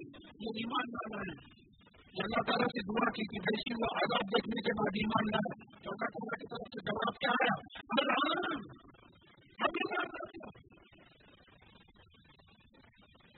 دعوت جب تو ایمان نہیں آیا ایمان لاتے ہو وقت اصل کا خبر وقت من المفسدین اس سے پہلے تو تم نے نافرمانی کی اور تم مفسدین میں سے فساد کرنے والے ڈس آرڈر پیدا کرنے والے دیکھیے فساد کیا ہوتا ہے جانے والے ہیں اپنے طریقے سے بچین میں یہ اطلاع ہے ریکٹیفائی کرنا کی ہر چیز کو کرنا ریکنسائل کرنا فساد اس کا اپوزٹ ہے اوپر اٹھاؤ ادھر ادھر کر کے کپا بنا دیا یہ بھی سوچا ہے تو معلوم ہوا کہ اللہ کے رسول صلی اللہ علیہ وسلم کے قانون کے خلاف زیادہ فساد ہے اور تم بہترین ہوا تم انسانوں کے لیے نکالی گئی تم لوگوں کو بھی کسی طرح بلاتے ہو برائی سے رکھتے ہو اور اللہ پہ ایمان لاتے ہو سورہ آل عمران 104 آیت میں کہا کہ تم بہترین امت تم میں سے ایک جماعت ایسی ہونی چاہیے جو لوگوں کو نیکی کی طرف بلائے برائی سے رکھے کیا کر رہے ہیں اگر برا بھی رہے تو عمل نہیں کر رہے نمونے خراب پیش کریں نمونے اپنے ٹھیک کریں پہلے جو ہے پہلے مسلمان کے بچہ پھر بولنا مرنگی کا بھی بدل نکلا مستقون من ہر جگہ آیا اور آج ہم تجھے تیرے بدن سے بچا لیں گے تاکہ تم تیرے پیچھے آنے والوں کے لیے نشانی ہو جائے یہاں پر بتایا جاتا ہے کہ انسائکلوپیڈیا بریٹانیکا کی نیوز ہے کہ فرعون کی ممی جو ہے ایجپٹ میں پریزروڈ ہے فرعون کے زمانے میں یہ تھا کہ پوری باڈی کو کیمیکل وغیرہ ملا کے پریزرو کر دیتے تو خیر اس میں کافی بحث ہوئی ہے عبداللہ یوسف علی وغیرہ تمام کے لوگ جو ہے اس میں کافی وقت ہیں بہرحال یہ متفق ہیں لوگ کہ فرعون کی ممی اور قرآن میں ہے یہ بات وہ پریزرو کری ہے ایجپٹ میں مصر میں جو ہے آدمی موجود ہے وہ ان میں کثیر من الناس عن آیاتنا لغافلون اور بے شک انسانوں میں سے کثیر تعداد ہماری آیتوں سے غافل ہے یا تو لا علم ہے یا لاپرواہی لیکن بات سمجھے لا علم کون ہے وہ مسلمان نہیں ہے وہ ہماری آیتیں پڑھتے ہیں غافل ہے لاپرواہ کون ہے ہم نے ہم یہی کہتے ہیں اب یہ آیت کا جو مطلب آتا ہے ایک تو قرآن کے جملے قرآن کے جملوں سے غافل رہنا لاپرواہ رہنا قرآن کا عمل نہیں کرتا قرآن جاننے میں کبھی پڑھے نہیں تھے اور ایک آیت موجودوں کے لیے آتی یہ موجودے جو بتائے ہیں کشتی کا بننا اور دوسروں کا ڈوبنا پھر موسیٰ علیہ السلام کے جادوگروں کو ہرانا یہ مجھے تو چاہیے. اور تیسرا جو ہوتا ہے صبح شام ہونا، بارش ہونا، گرمی ہونا، سردی، تمام اللہ تعالیٰ کی قدرت کی نشانی ہے. بھائی کوئی ہے جو اس وقت دنیا کا ٹیمپریچر اپنی مرضی سے ایڈجسٹ کرے. جتنا بہت گرمی ہوگی ذرا ٹیمپریچر تھوڑا سا کم کریے، پوری دنیا کا نہیں. اس کے باوجود ہمیں لوگ ایمان نہیں لاتے. تو یہاں روک دیں گے ہم انشاءاللہ. اس کے بعد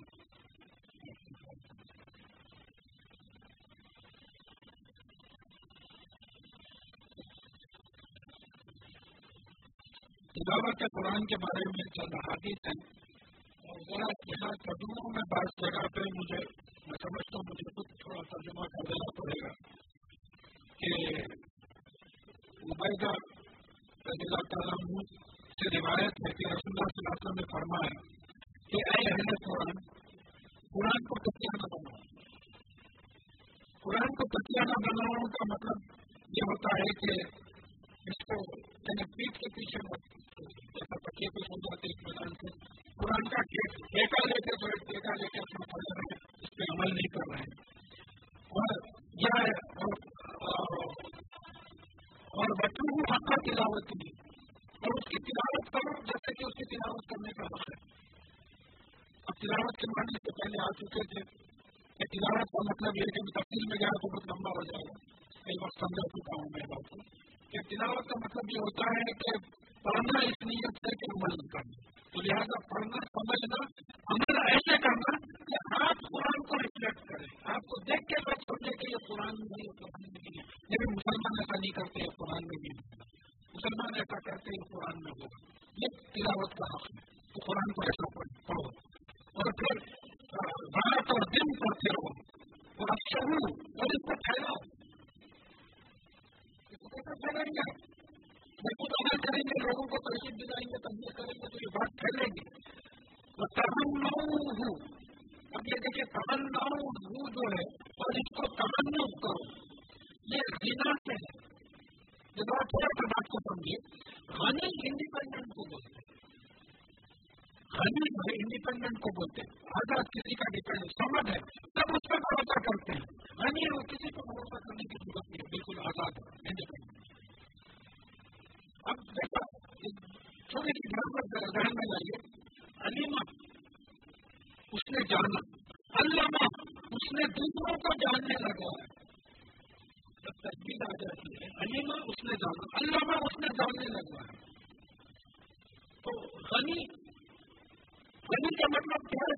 خود آزاد ہونا، اور تمنا ہو اس کے ذریعے دوسروں کو آزاد کرو دوسرے چیزوں سے. ایک دفعہ اور ایک حدیث مشکات میں آئی ہے، مجھے بڑی عجیب سی کیفیت ہوئی اور پڑھ کے. تو اس میں کہا گیا کہ جو اچھی آواز سے قرآن نہ پڑھے وہ ہم میں سے نہیں ہے. ایک عجیب قسم کی کیفیت ہوئی ڈپریشن کی کہ میری آواز اچھی نہیں ہے اور میں اچھی آواز سے نہیں پڑھوں قرآن تو پھر میں مسلمانوں میں نہیں ہوں گا. میں سمجھتا ہوں 1 لاکھ میں مشکل سے 1-2 لوگ ہوں گے جن کی آواز بڑی اچھی ہوگی. پھر اللہ پہ ایمان، فرشتوں پہ ایمان، کتابوں پہ تمام ایمان ہے سب کیا. تو میں عربی چیک کیا، اللہ کا فضل وہ عربی چیک کیا تو وہاں بھی غنا کا لفظ ہے. دیکھیے ہمارے پاس موہنی گانے والے کو بولتے ہیں، تو گانے والے کی آواز اچھی ہوتی ہے، چلو بول دیا اچھی آواز. میں اگر اس کو ترجمہ کرنے بیٹھا تو یہ بولتا تھا کہ جس کو قرآن غنی نہ کر دے، مالا مال نہ کر دے، وہ ہم نے کہیں. One whom the Quran doesn't enrich, one whom the Quran doesn't make independent of every other thing, is not of us. یہ بات سمجھ میں. تو یہاں بول رہے ہیں کہ قرآن کی رات دن تلاوت کرو، عمل کی ملت سے نمونہ بنو، اس کے بعد میں جو ہے اس کو پھیلاؤ. پھر اس پہ دیکھیے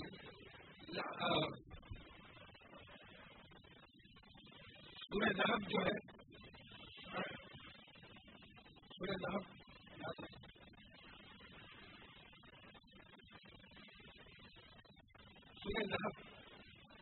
تبت یدا ابی لہب وتب ما اغنی عنہ مالہ وما کسب. ما اغنی عنہ مالہ وما کسب، یہ غنی تھی. ما اغنی یعنی اس کا مال اور اس کی کمائی کچھ کام نہ آیا. نہ نکال دیجیے کام آنا. مطلب ہوگا کہ تم قرآن کو کام میں لاؤ. قرآن پڑھو، ریفلیکٹ کرو، پھر اس کے بعد میں جو ہے تم اس کو تکیہ نہ بناؤ اور رات دن اس کو پڑھتے رہو اور پھر رات دن ریفلیکٹ کرتے رہو. یا بھی رات اور دن پڑھتے رہیں گے بولے تو رات دن قرآن پڑھنا کیا، قرآن کو ریفلیکٹ کرتے رہو رات دن. یہ بات یہ بھی سمجھنا ہے. یہ جو بات آ رہی ہے کہ من انہار اللیل والنہار، رات دن قرآن کیسا پڑھتے رہیں گے، رات دن قرآن کا ریفلیکشن کرتے رہو. ہر لمحہ جو ہے قرآن تم سے ریفلیکٹ ہو اور اس کو پھیلاؤ اور پھر اس کو کام میں لاؤ، کام میں لانے لگواؤ. اور پھر کہا کہ وہ تدبر معافی، اور اس کے اندر جو ہے اس پہ غور و فکر کرو. اندر بھروں کے ایسا مت گر جاؤ، اس کے اوپر غور و فکر کرو. تفسیر اسی کو بولتے ہیں. ایک ترجمہ ہوتا ہے، ایک تفسیر ہوتی ہے. اسے غور و فکر کرو، پھر لعلکم تفلحون، تاکہ تم کامیابی حاصل کرو. اور پھر ایک آخری بات یہ آ رہی ہے کہ اس کو دنیا کمانے کے لیے ذریعہ مت بنو، بلکہ اس کی جو ہے اللہ کو خوش کرنے اور آخرت کمانے کے لیے جو ہے دنیا کمانے کے لیے اس کو ذریعہ بنو. تو دوسری حدیث ہے کہ حضرت ابو ذر غفاری رضی اللہ تعالیٰ عنہ بیان کرتے ہیں کہ میں حضور صلی اللہ علیہ وسلم کی خدمت میں حاضر ہوا، میں نے عرض کیا کچھ وصیت فرمائے. آپ صلی اللہ علیہ وسلم نے فرمایا کہ اللہ کا تقویٰ اختیار کرو، یعنی اللہ سے ڈرو، اللہ سے ڈر کے گناہوں سے بچو اور نیک عمل کرو. یہ چیز تمہارے پورے دین اور تمام معاملات کو ٹھیک حالت میں رکھنے والی. جب اللہ سے تم ڈرو گے، گناہوں سے بچو گے اور نیک عمل کرو گے تو تمہاری تمام زندگی کے تمام حالات ٹھیک ٹھاک چلیں گے. میں نے کہا کچھ اور فرمائیے. آپ صلی اللہ علیہ وسلم نے فرمایا اپنے کو قرآن کی تلاوت اور اللہ عز و جل کی ذکر کا پابند بنا لو تو اللہ تعالیٰ تمہارا ذکر آسمان میں کرے گا اور زندگی کی تاریکیوں میں تمہارے لیے روشنی کا کام، یہ چیز روشنی کا کام دے گی. یعنی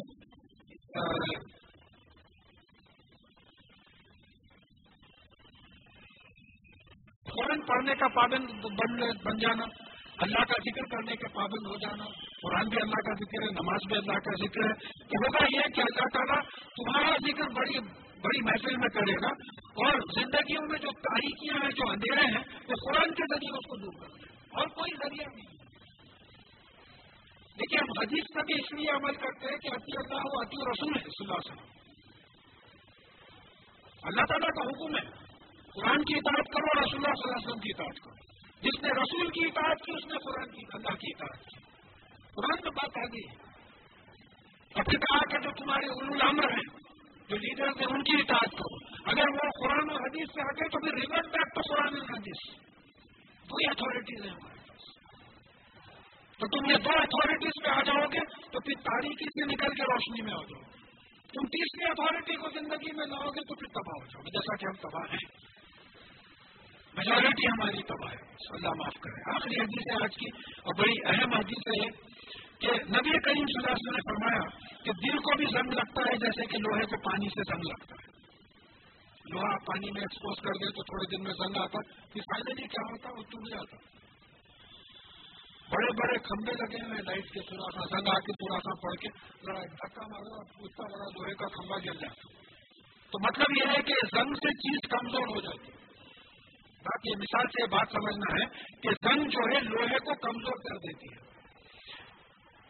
تو پوچھا گیا کہ دلوں کے زنگ کو دور کرنے والی کیا چیز ہے؟ جیسا دلوں پہ بھی زنگ آ جاتا ہے تو اس کو دور کرنے والی کیا چیز ہے؟ آپ صلی اللہ علیہ وسلم نے فرمایا کہ دل کا زنگ اس طرح دور ہوتا ہے کہ آدمی موت کو بہت یاد کرے اور دوسرا یہ کہ قرآن کی تلاوت کرے. موت کو بہت یاد کرے. یہ بڑی پریشانی ہے. اب انہوں بولے بھائی پرسوں دیتے بول کے دیتے کہ نہیں کیے، اجی شام تک ختم ہو گیا. پرسوں کی کیا بات کر رہے ہیں؟ دوسرے لمحے کی بات نہیں کر سکتے تو پرسوں کی کیا بات کر رہے ہیں؟ تو موت کو یاد کرنے سے خواہشیں ختم ہو جاتی ہیں. لامی بڑی بڑی جو خواہش ہے، رسول اللہ صلی اللہ علیہ وسلم نے 4 خانے بنائے اور کہا کہ یہ زندگی ہے اور ایک لکیر اتاری اور خانوں کے آگے بولے یہ امید ہے انسان کی، یعنی زندگی کے آگے نکل جاتی ہے. مرنا ہے ایک عمر میں، وہ عمر کے بعد کی چیزیں سوچ رہا تو نوازوں کی شادیاں کرنا ہے، کہاں سے رہتے. تو بولے موت کو زیادہ یاد کرو، دل کا زنگ نکل جاتا ہے. زنگ جب نکلتا تو دل میں قوت آتی. دیکھیے جب کسی چیز کا کا زنگ نکل جاتا تو وہ آتی ہے، دل میں قوت آتی ہے. اور قرآن کی تلاوت کرو. جہاں کوئی بات ہوئی، دیکھیے رسول اللہ صلی اللہ علیہ وسلم کی سنت رہی، جب کوئی پریشانی ہوتی فوراً آپ نماز کے لیے کھڑے رہ جاتے. نماز میں کیا پڑھتے؟ قرآن پڑھتے. آپ کی مادری زبان عربی ہے، عربی تھی، اور آپ کو معلوم تھا آپ کیا پڑھ رہے ہیں، وہ پڑھتے جو ہے ایک عجیب قسم کی سکون کی کیفیت پیدا ہو جاتی. تو آج بھی ہم بھی اگر یہ پریکٹس کریں کہ دن رات قرآن کی تلاوت کریں اور یہ زندگی کو تھوڑی دیر بھولتے ہوئے موت کو یاد کریں، تو انشاءاللہ ہمارے دل میں بھی ویسی قوت آ جائے گی جیسا زنگ نکالنے کے بعد لوہے میں جو ہے قوت آ جائے. زنگ نکالنے کا ایک طریقہ اور بھی ہے کہ رش کو پینٹ مار دیتے ہیں آپ اس کا، کہ لوہا کمزور نہیں ہوگا. تو اس طریقے سے دل کمزور نہیں ہونا، اس کے لیے جو ہے ہم اللہ کی موت کو یاد کریں اور اللہ کا کلام جو قرآن ہے اس کو تلاوت کریں. مطلب یہ ہے کہ ایسا پڑھیں، ایسا سمجھے، ایسا عمل کریں کہ لوگ سمجھے کہ یہ قرآن میں ہو، یہ قرآن میں نہیں ہے. اعوذ باللہ من الشیطان الرجیم. بسم اللہ الرحمن الرحیم. الحمد للہ رب العالمین. اللہم صلی علی محمد عبدک و رسولک و صلی علی المؤمنین والمؤمنات والمسلمین والمسلمات. ربنا آتنا فی الدنیا حسنۃ وفی الآخرۃ حسنۃ وقنا عذاب النار. ربنا لا تزغ قلوبنا بعد إذ هديتنا وهب لنا من لدنك رحمة إنك أنت الوهاب. سبحان ربك رب العزة عما يصفون وسلام على المرسلين والحمد لله رب العالمين.